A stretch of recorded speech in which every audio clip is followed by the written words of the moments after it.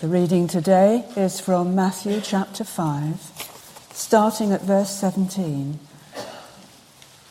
on page 969 of the Bibles on the chairs. Starting at verse 17. Do not think that I have come to abolish the law or the prophets. I have not come to abolish them, but to fulfill them. I tell you the truth. Until heaven and earth disappear, not the smallest letter, not the least stroke of a pen will by any means disappear from the law until everything is accomplished.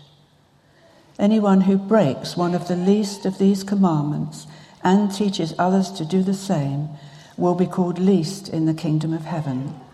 But whoever practices and teaches these commands will be called great in the kingdom of heaven.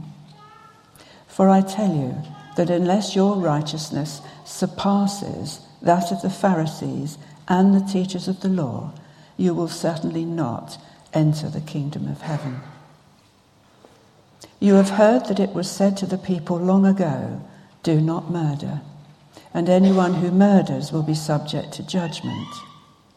But I tell you that anyone who is angry with his brother will be subject to judgment. Again, anyone who says to his brother Raca is answerable to the Sanhedrin. But anyone who says you fool will be in danger of the fire of hell. Therefore, if you are offering your gift at the altar and there remember that your brother has something against you, leave your gift there in front of the altar. First go and be reconciled to your brother, then come and offer your gift. Settle matters quickly with your adversary who is taking you to court. Do it while you are still with him on the way, or he may hand you over to the judge, and the judge may hand you over to the officer, and you may be thrown into prison. I tell you the truth, you will not get out until you have paid the last penny. You have heard that it was said, do not commit adultery. But I tell you that anyone who looks at a woman lustfully has already committed adultery with her in his heart. If your right eye causes you to sin, gouge it out and throw it away. It is better for you to lose one part of your body than for your whole body to be thrown into hell. And if your right hand causes you to sin, cut it off and throw it away. It is better for you to lose one part of your body than for your whole body to go into hell. It has been said, anyone who divorces his wife must give her a certificate of divorce. But I tell you that anyone who divorces his wife, except for marital unfaithfulness, causes her to become an adulteress. And anyone who marries the divorced woman commits adultery. This is the word of the Lord. Thanks be to God. Should we pray as we come to God's word? Using the words that we've just sung.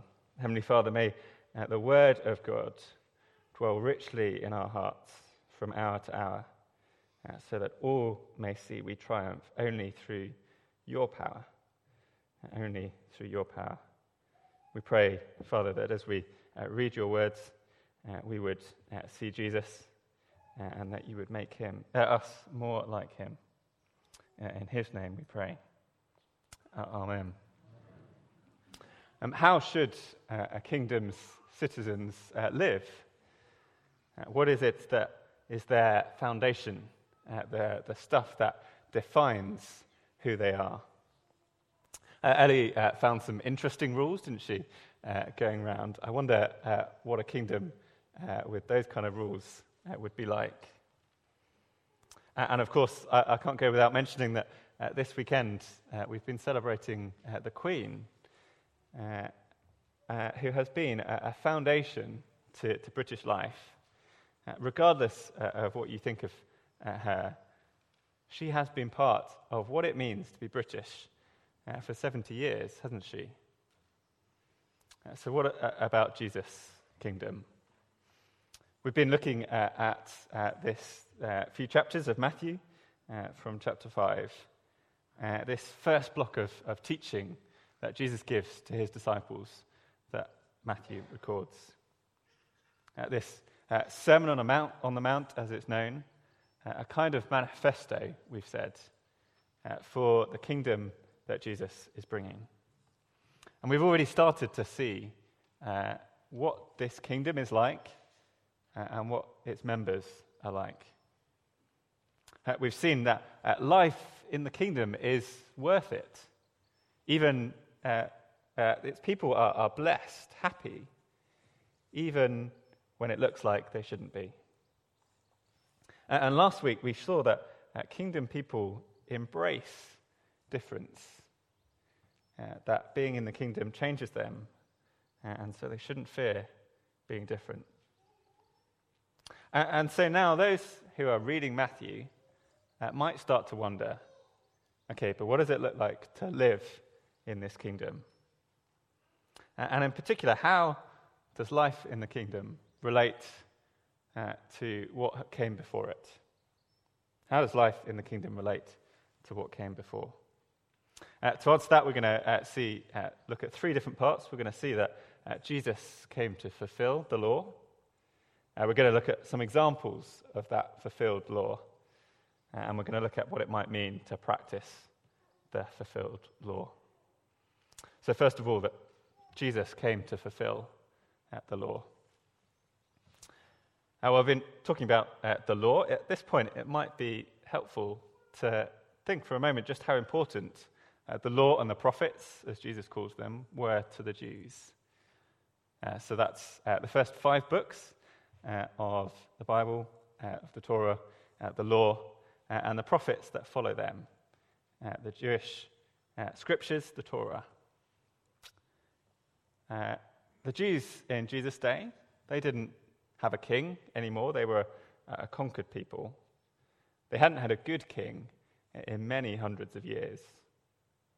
Nor did they have a judge or a prophet of any kind to lead or speak to them. It felt like God had been silent for a long time. So what did they have to define them as a nation? Well, they had their scriptures. They had God's direct commands given to Moses and then expanded through the prophets. And it would have touched every aspect of their lives. Even if the average citizen, the fisherman or the farmer, didn't know and follow every purification ritual law that we might find in Leviticus, for instance, the law as a whole affected what they ate. It defined their calendar. Every aspect of life, at the markets, at work, at home, it was defined by the law. And then, of course, there was the whole section of society, the Pharisees, who lived and breathed this law. And so, as Matthew introduces Jesus to his readers and starts to set him up as a new Moses, escaping out of Egypt, wandering in the desert, and now giving God's word on the mountain, just as Moses did. The question is, how does this new kingdom that Jesus says is coming, is near, how does that relate to what has come before? At some point in the next few years, we will have a new king in Charles. Things will undoubtedly be different. Some people in the country will want things to change drastically. Others will want continuity for things to carry on. Jesus' announcement that the kingdom of heaven is near is a much bigger, more important change, a much bigger start of a new era. That's how it would have seemed to the Jews reading. So how does it relate to the old? Well, Jesus is clear. He has come to fulfill what came before. Have a look at verse 17. Do not think that I have come to abolish the law and the prophets. I have not come to abolish them, but to fulfill them. I tell you the truth, until heaven and earth disappear, not the smallest letter, nor not the least stroke of a pen, will by any means disappear from the law until everything is accomplished. Jesus is bringing in a new era, but it is not disconnected from the old. In fact, it is a completion of what came before.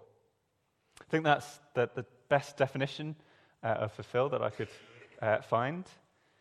To complete its intended purpose. To complete its intended purpose. Jesus isn't replacing or scrapping or redefining the law. He's completing its intended purpose. He isn't changing anything about it. How could he? The law is the unchanging God's unchanging word. Even Jesus can't change it.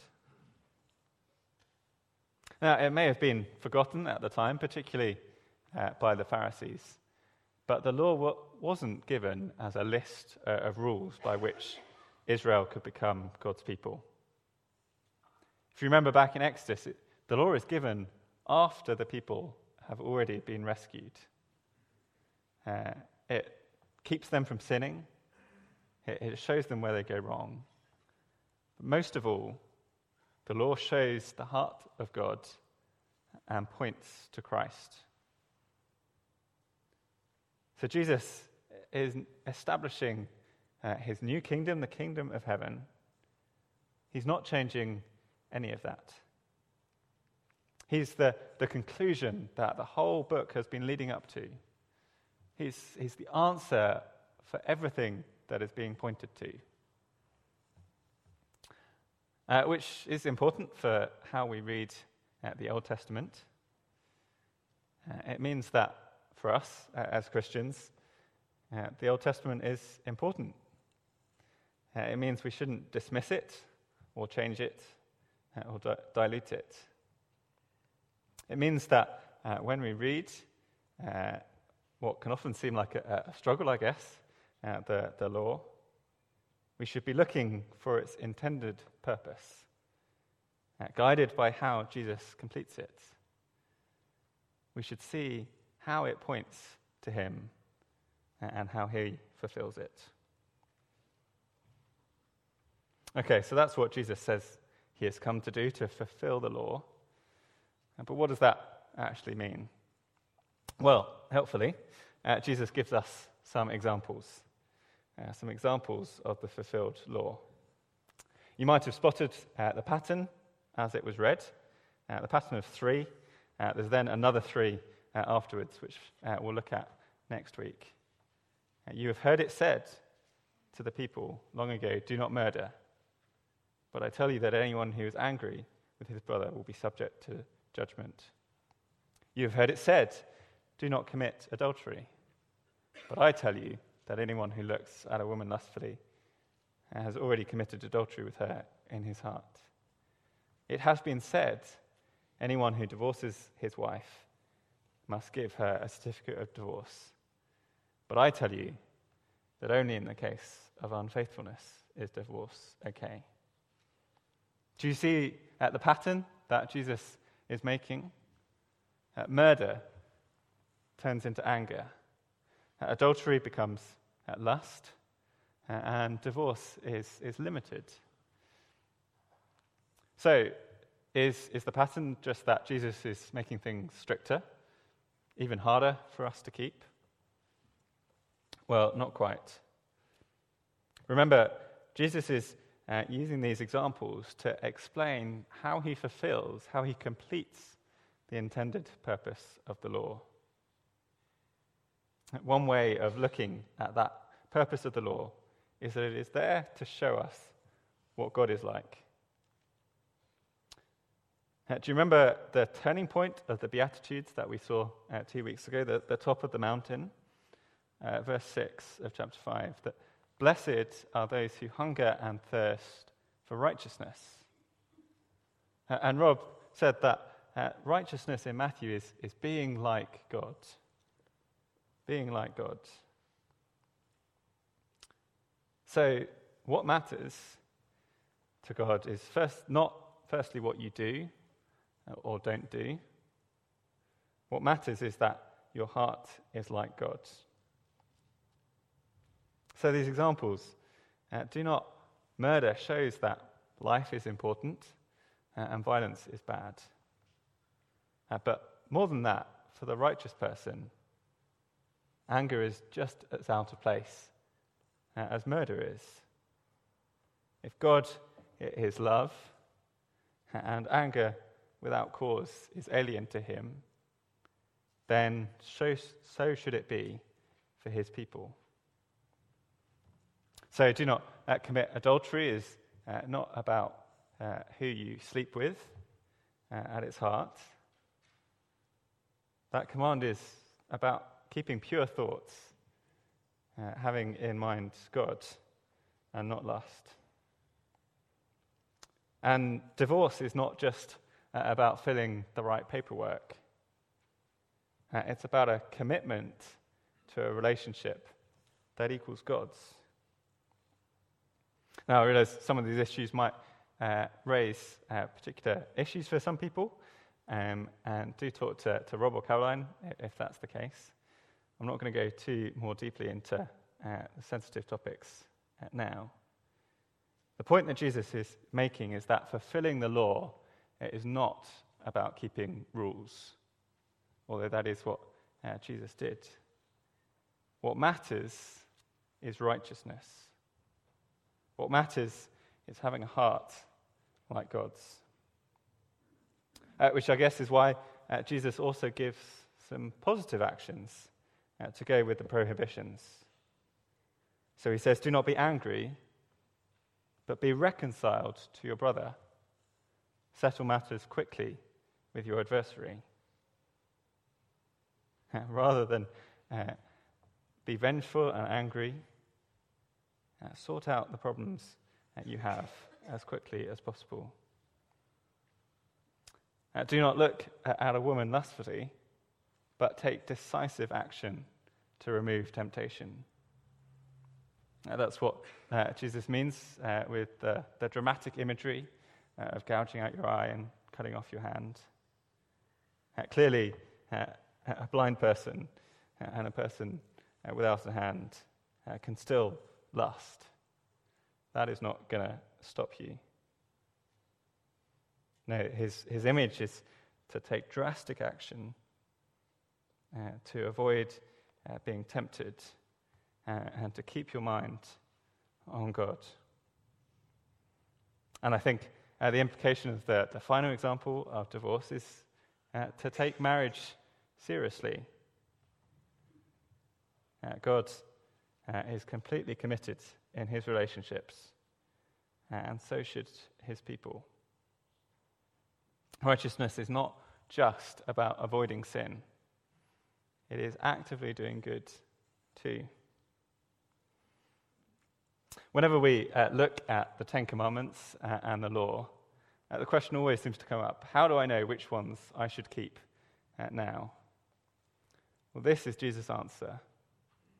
He has fulfilled, completed all of it. Now, we are to obey him. So the sacrifices that we're told about in the law, their intended purpose was to show that a blood payment is needed for sin, that innocent blood can make us clean. Jesus was that once for all sacrifice, and so we don't need to do any more. We can learn so much from the sacrificial law as it points us to Jesus, but it has been completed. Whereas many other types of commands, as with these examples that Jesus gives, they become even deeper as we see that they're not about simple do's and don'ts. They're about righteousness. They're about being like God.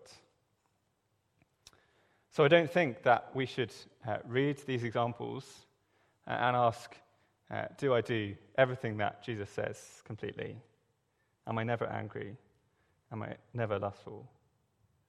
The better question to ask is my heart in line with Jesus's?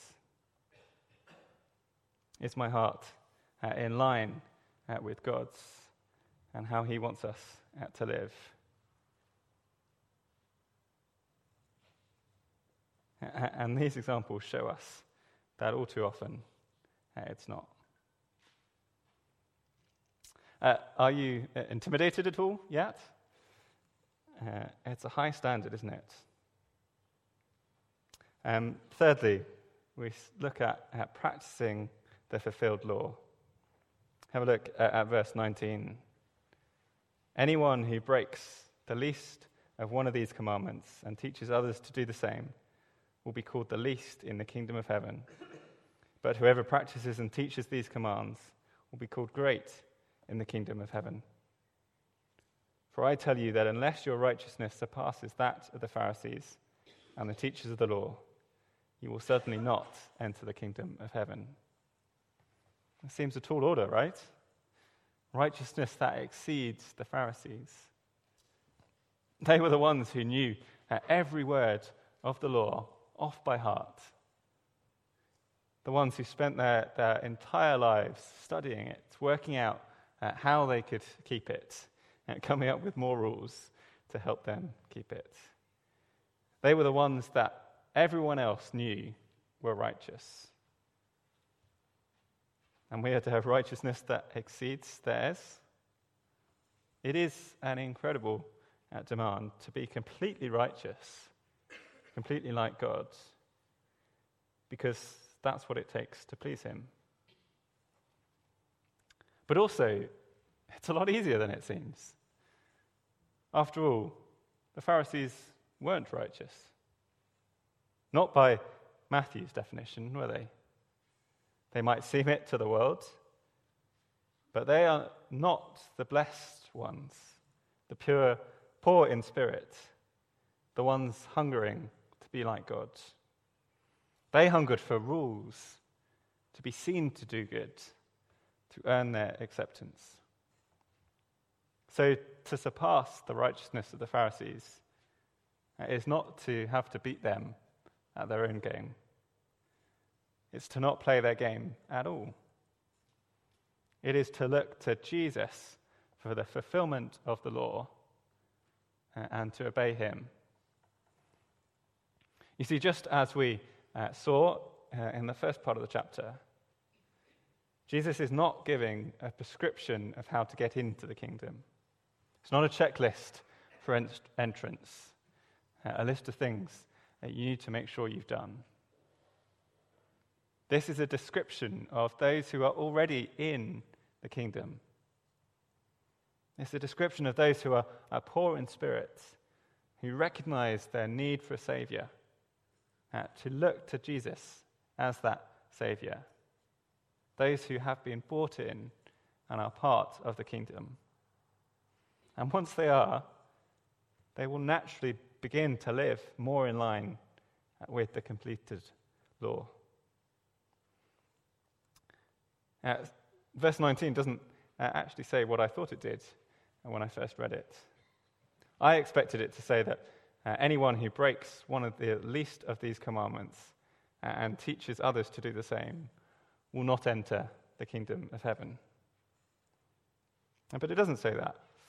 It says that anyone who breaks or relaxes one of the least of these commandments and teaches others to do the same will be called the least in the kingdom of heaven. Keeping rules never qualifies you for the kingdom. And so making mistakes doesn't disqualify you if you are one of the poor in spirit who is blessed and to whom the kingdom belongs. But that doesn't get us off the hook, does it? Verse 19. Whoever practices and teaches these commands will be called great in the kingdom of God. It may not be that following commands qualifies us for entry. But once we are in, Jesus is our King. And his word is law. It is him that we must obey and help others to obey. So what is absolutely impossible outside of the kingdom, and to have righteousness exceeding that of the Pharisees. What's impossible outside is imperative inside. So if you're not part of the kingdom, if you're here today exploring what Jesus has to say, it's great that you're here. Here are some things to think about from this passage. What is it that defines right and wrong? And can I ever exceed at keeping my own standards, let alone God's?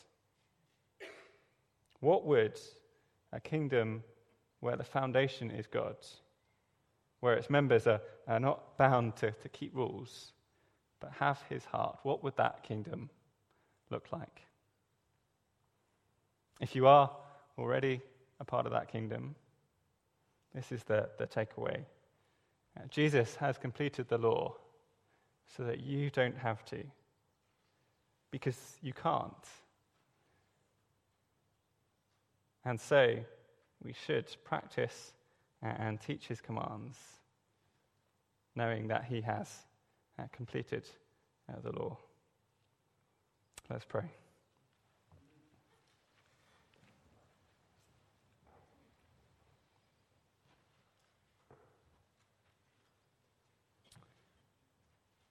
Heavenly Father, we thank you for your words.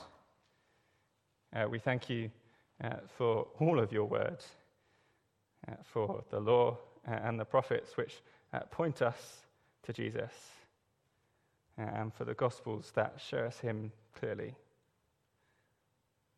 We pray that you would help us to trust in Jesus' fulfillment of the law,